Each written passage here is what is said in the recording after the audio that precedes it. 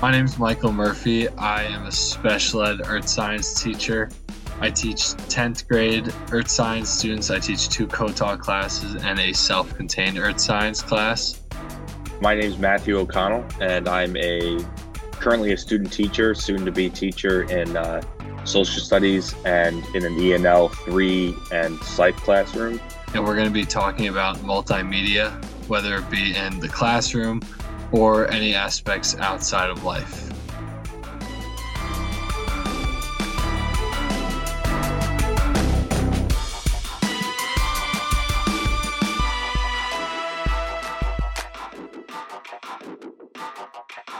To start, the way I see multimedia is that it's a way to spread and find information using a variety of technology and resources.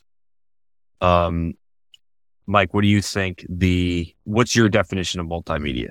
Yeah, I see it kind of just like whenever I hear the word multimedia, I just think of anything that you can gather information by using your senses. So if it's reading, viewing like a video, or even listening, or even like touching stuff, I think I think of your senses when I think of multimedia. So just like a variety of ways of gathering information rather than just one specific way. Mm-hmm. But I know there's a bunch of different definitions of multimedia. The one that we have here that's kind of the actual definition is the presentation of content using the combination of words and pictures.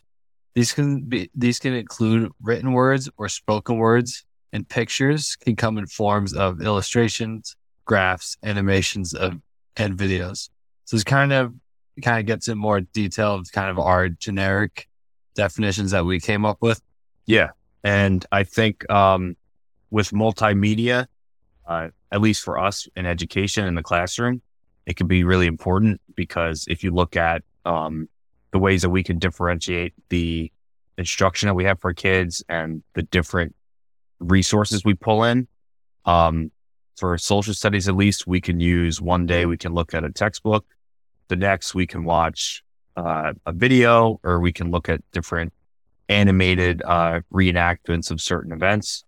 And we can make sure that we have this variety so that the kids can stay engaged, and we also prevent them from getting too bored, because if it's the same old song and dance, then they're eventually going to get burnt out as much as we might, and that's not good for anybody.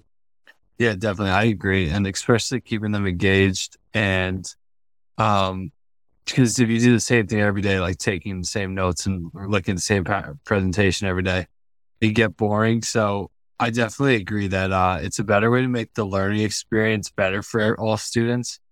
And some things that you can do is have like interactive presentations or simulations. You can do virtual reality now.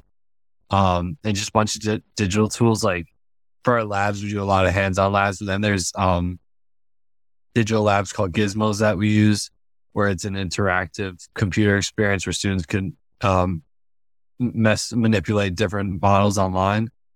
In special ed, I definitely am big on using multimedia, because in special ed, every student learns a different way.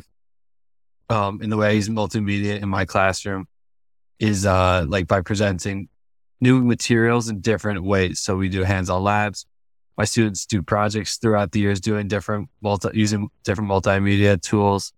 And like I said before, with all students have different strengths, so it helps them learn in whatever way suits them. So if one student's maybe a stronger reader, they can focus more on reading.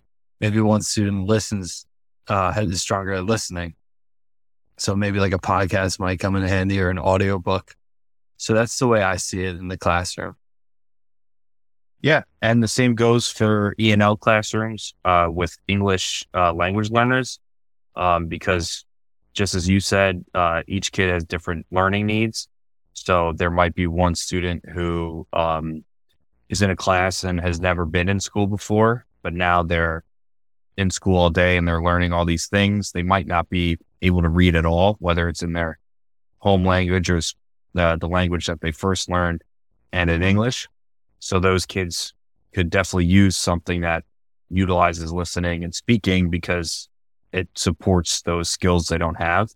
And the same thing goes for the kids who can see the words written out and they know what they're talking about because they're learning a new language. If they see the words, it just makes it a lot easier for them to make that connection to what they're saying, or to just what they're understanding. They might not be able to listen at a high enough level to where they can understand videos or conversations. So having different kinds of resources that that make these students use their reading skills, whether it's, it could be a textbook, but it could also be interactive readings where students have to read and then answer questions as they go through the reading, whatever it is. These different forms of multimedia allow us to address the students' specific learning needs without letting anybody fall behind. Yeah, one thing with, like you kind of said, interactive readings, we found over COVID with a lot of students being at home, that them just listening to us talk on the computer was miserable. So we kind of moved to using interactive notebooks where they would take their notes, but on the side there'd be a video, or there'd be like text boxes that they would move around and manipulate and put in the right places. So it was just kind of a way to make learning more engaging and fun, especially we found over COVID. We leaned to that a lot. I found an article online by Debbie Bagley on Study Weekly called The Power of Interactive Notebooks. She talked about how interactive notebooks can be used in the class. In her article, she discusses how interactive notebooks can be extremely effective because they use multi-sensory methods to help students take ownership of their learning. She discusses how students are reading and writing while they're also thinking critically and looking more deeply into their notes, because there are those different multimedia aspects to their notebook, whether that be vocab words with pictures, drawings, definitions. Some may have videos. She also discusses in her article what goes into an interactive notebook and provides some tips in her article of how you can use an interactive notebook successfully in your classroom. So she talks about really kind of guiding your kids through the process of making them, kind of step by step, following along with what the teacher's doing. She talks about how you should switch it up every once in a while, so it's not the same structure. So sometimes you can add different methods of multimedia into your interactive notebook. And then you could also use an interactive notebook as an assessment tool. So you can have students glue in written response or practice questions that they could do throughout their notebook. Debbie discusses how powerful interactive notebooks can be because of that hands-on aspect to it. And it really forces the student to engage with their notes in a deeper level rather than just taking notes by hand. So we found that the interactive notes were a great way to help students organize their notes and incorporate videos and images directly into their notes. So when they did go back, they could kind of see it all in the same spot. And it connects, like I said, a whole bunch of different aspects of multimedia. Yeah. And I think just building on that, like that sounds like a great resource to have. And I think another example is like audiobooks, things like that. Students can listen to what they're learning. And if they can't sit and listen or read, for whatever reason, they could pop on an audio like it's a podcast and listen to that. Or they can have, a lot of kids now have Chromebooks and tablets in their classrooms. So they can have different forms of pretty much multimedia. They can have different resources in different forms right in front of them. So now if we're doing something on the Declaration of Independence, instead of the students needing to read a rewritten transcript that their teacher wrote, they can actually look at a document or the actual document online, and they can look at it how it is. They can have a transcript. Somebody can read it to them. They can watch a video on it. There's so many different resources that we have now that we can give to the kids that can really help just from an education standpoint, because it's making sure that we have these different, we're covering all the bases pretty much, because everybody everybody's almost accounted for with all these options. And even things like games, like Kahoot, that's something that we use a lot in our classes. Kids love that just because now instead of getting a quiz, they can they can do a quiz just in a game where they get, imaginary points, but it's just because it's in a different form that those kids are so engaged and they're so into it. Yeah, 100%. And then with the multimedia in the classroom, a lot of times we do teach some of these skills with multimedia that they use in everyday life because multimedia is found everywhere, no matter where you go. I find multimedia in different parts of our life. It's everywhere. Like you have it in your phones, turn on the TV, that's multimedia. You look on a board, there's text, sometimes there's video for advertisements. So it's a great way for people to get information, no matter where they are in their life. And then it's an important tool when it comes into communication. Like maybe you're at a bus stop and they have a video of like the times or an animation of a graphic that you may need. So it really, like in the kind of all parts of life, it's a great way to communicate with anyone who sees it rather than just having text. Kind of makes a little more exciting. Yeah, definitely. And like things like, everybody has, not everyone, but a lot of people have Amazon Alexas. People have Siri if you have an iPhone. You have these AI devices that you can speak to and they will come back to you with an answer as if you're on Google searching something up. You can use, well, it's X now, but you can use Twitter and you can get immediate up-to-date alerts on anything. It could be the news. It could be reality TV, sports, whatever it is. You can get these alerts instead of having to wait for the next day for the newspaper or watch the news and wait for them to get it. You can just get it immediately from anybody. And you're getting this new intake of information in ways that, are pretty much unprecedented because just the variety and the amount that you can get this at, like it's kind of incredible how much change has happened in technology recently. That kind of ties back into like how there's so much that we kind of teach them in the classroom that just helps them throughout their life in multimedia. So what do you think the future of multimedia holds? So I think it's kind of not tricky, but I think just the way that everything has changed with what we've been talking about with the multimedia that we have access to now.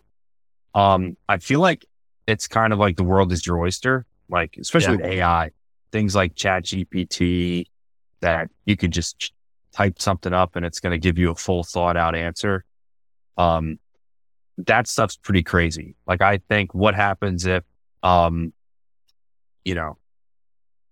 you can be somewhere and not be somewhere. Like it might get so in depth with ways that you can use technology. Yeah. Where you could experience something like you could travel and you act like you're going through this whole historical tour or you're checking out a major landmark. And then it's really, you didn't really do anything, but you're just hanging out.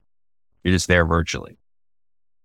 And everything happens so quickly now. Like if you went back 30, 40 years ago, their multimedia may have been just like having a book, maybe some TV, a radio. Whereas now you fast forward, you have virtual reality, you have all these different other methods like the AI that you talked about. All of it, even like in the past like 2 or 3 years, like everything just keeps coming out more advanced. One thing that you said was kind of experiencing things without actually being there. Another thing that kind of reminded me of that kind of ties into this is like art installations where you kind of immerse yourself in the art. I think a lot more of that will come into play, especially with the VR, like when you can step into that world and have the artist kind of immerse you in that world. But then even the new Apple Vision, like the VR headsets, I'd say like 3 or 4 years ago, they were cool, but now this Apple Vision's like completely took it to a next level. So it's like you don't even know what's going to happen 5 years from now or even a year. So it's pretty wild. Yeah, definitely. I think that's one of the scariest things, I think, when I think about like technology and multimedia, is the fact that they have, like what you're saying, this Apple Vision thing, where I couldn't even imagine. Like, I just think, what if I can go back in time and tell like my dad and my grandparents or something when they are kids, hey, just so you know, there's going to be this thing. You can literally do pretty much anything while you're also doing nothing. Like, you can live your life, move around, everything's normal, but at the same time you got your movie that you paused, or your, Twitter feed, your shopping list, whatever it is. I just think it's kind of crazy. And that's kind of what makes me worried about it, because I feel like, for anybody who's seen the movie WALL-E, I feel like those people, they live like, all the technology gets so good that everybody gets fat, and then everyone's living on that big ship in space. And nobody could do anything anymore. Yeah, so I think it's like, it's all around you. So you kind of got to know when to take it and leave it. You kind of like, this was like you, like how you said with WALL-E, it's like at this point, you still are able to put everything down and go outside. Yeah. But it is like tough. Like, multimedia is a part of your life. It's everywhere around you. So there's not really anything you can do to escape it, unless you want to go in the woods. But yeah, that's pretty much your only chance. Yeah. So I think we did a good job covering multimedia, with starting with the definition by talking about how it just kind of covers a variety of ways of gathering information. I think we got a good definition of how it was used in the classroom. You gave good examples of your social studies in the UNL class, and then how I use it in special ed, and then just kind of covering throughout how it's just used in everyday life, and then kind of the future. Is there anything else you want to add?